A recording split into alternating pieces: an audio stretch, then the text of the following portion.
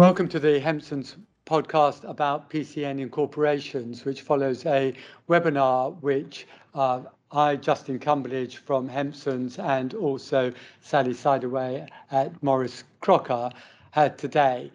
And this podcast is given to you not as legal or accountancy advice, but just to give you a flavour of the sort of issues that people have been thinking about, and then some of the legal and accountancy solutions that we have.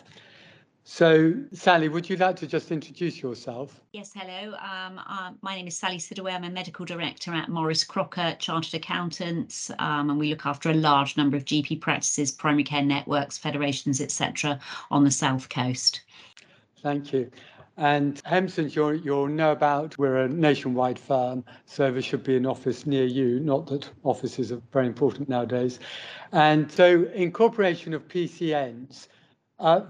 First of all, Sally, let's just dispel the myth that you can incorporate a PCN. Indeed, yes. I mean, I think that this is the key myth really here, that when we're talking about incorporation of PCN, we're not talking about the PCN that you have yourself. At the moment, the DES has to be entered into by the member practices, the individual partnerships, and the PCN that you've probably got at the moment is a quasi-partnership of those practices. That isn't in itself a legal entity, and we can't just incorporate that entity. What we're talking about here is setting up a limited company, a shared service company that sits above the PCN, employs the staff, takes some of the risk away. We have methods within it to control some of the VAT problems, etc., etc. So you land up with a PCN Limited, that's the shared service company, and your PCN still exists below it. Yeah, absolutely. And that does mean that you have got the potential for two sets of corporate governance, if you like. So you've got your PCN network agreement,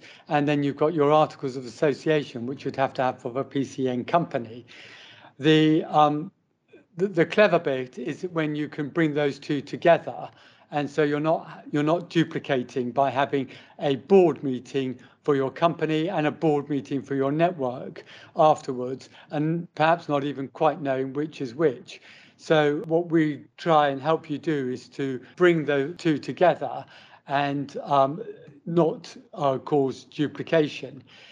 But at the same time, you've got the structure that surrounds companies.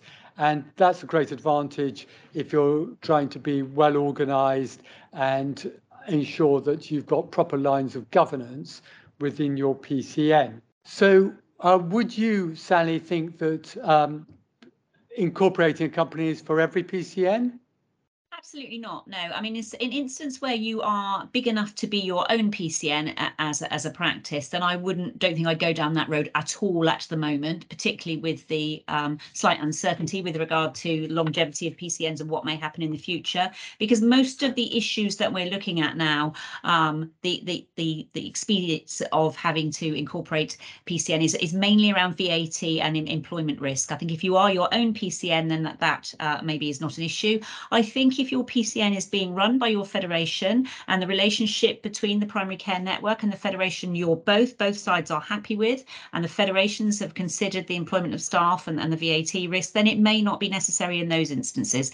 I think the instances where it could be important is where you've got large numbers of our staff that are employed in the different member practices in either a flat practice or lead practice model, where those R staff are being utilised across the PCN with the different member practices. I think that is where we've got the major VAT risk and the ramping up of employment risk as well. And I think I would look at it. In some clients that we've talked to have looked at it carefully and with the benefit of that advice have then decided that they're going to stay as they are for now. But you do still need to keep an eye on VAT legislation rules, because it may mean you're not going to incorporate, but you may need as a practice then to register for VAT. So be careful of that one.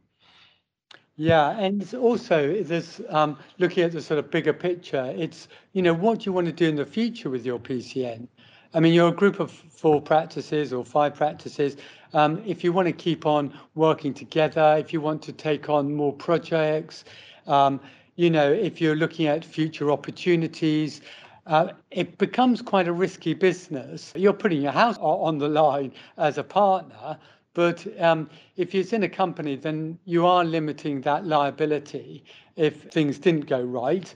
But so your appetite for risk might be a bit greater, and also then the possibility of greater rewards, assuming things do go right. So a bit of horizon gazing, if you like, as to what you could do with this company could be important.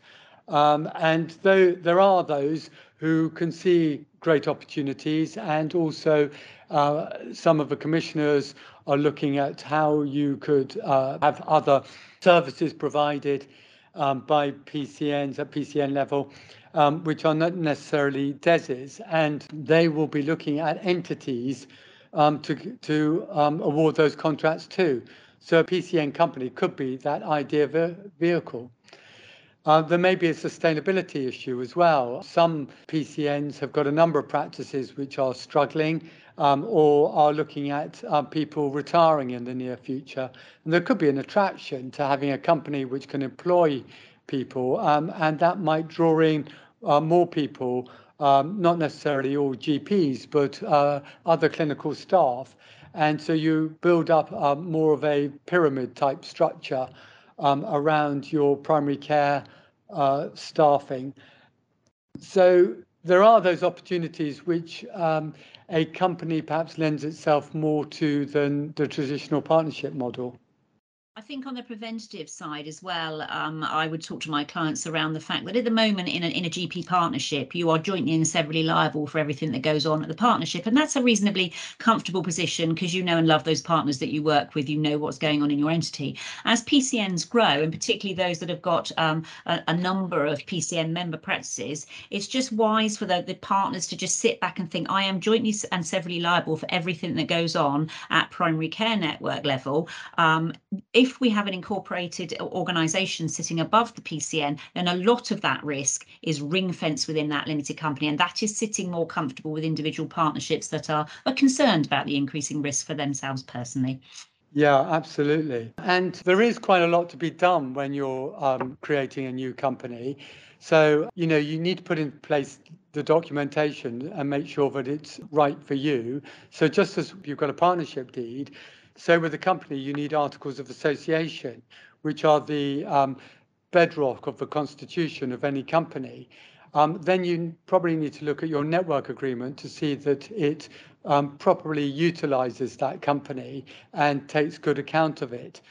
You will need to subcontract the DES services from the PCN practices to the company, and the company will also probably need some premises, so it will need occupational rights of those premises.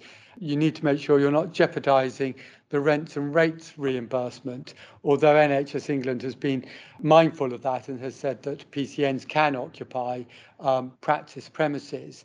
You may need to amend the partnership agreements that you've got in place to allow for the PCN company's role, and you may want directors' service agreements for the directors of the PCN company. There would also need to be a data sharing agreement for that company to be able to share the data about patients and so on. And you may want a corporate handbook. You'd need to think about how the company dovetails into other people which are working with your PCN. So the Mental Health Trust, the Social Services Foundation Trust, the hospitals, and so on. Social services might also be members of your PCN. So they wouldn't be members of your company. So you need to think about how you involve those. And really using Schedule 7 of your network agreement. Justin, one thing that we get asked quite a lot, and I think it has put off a couple of PCNs from going down this route, is that GP partners are used to the GP partnership model and are somewhat frightened by the director's duties and fiduciary duties and other duties.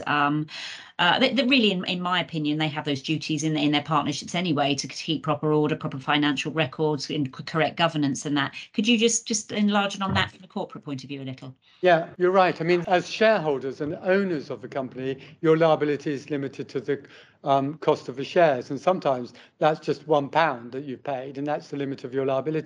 But as you say, Sally, directors, who are the people who have to run the company, do have responsibilities, and those are set out in the Companies Act, particularly sections 171 to 179, as to what they must take into account as directors.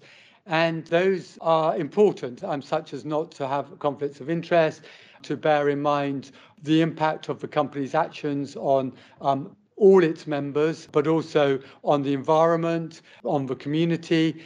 But most importantly, I think where directors need to be wary of is that they must not trade wrongfully. And so wrongful trading is where a company takes on more liability than it can actually service.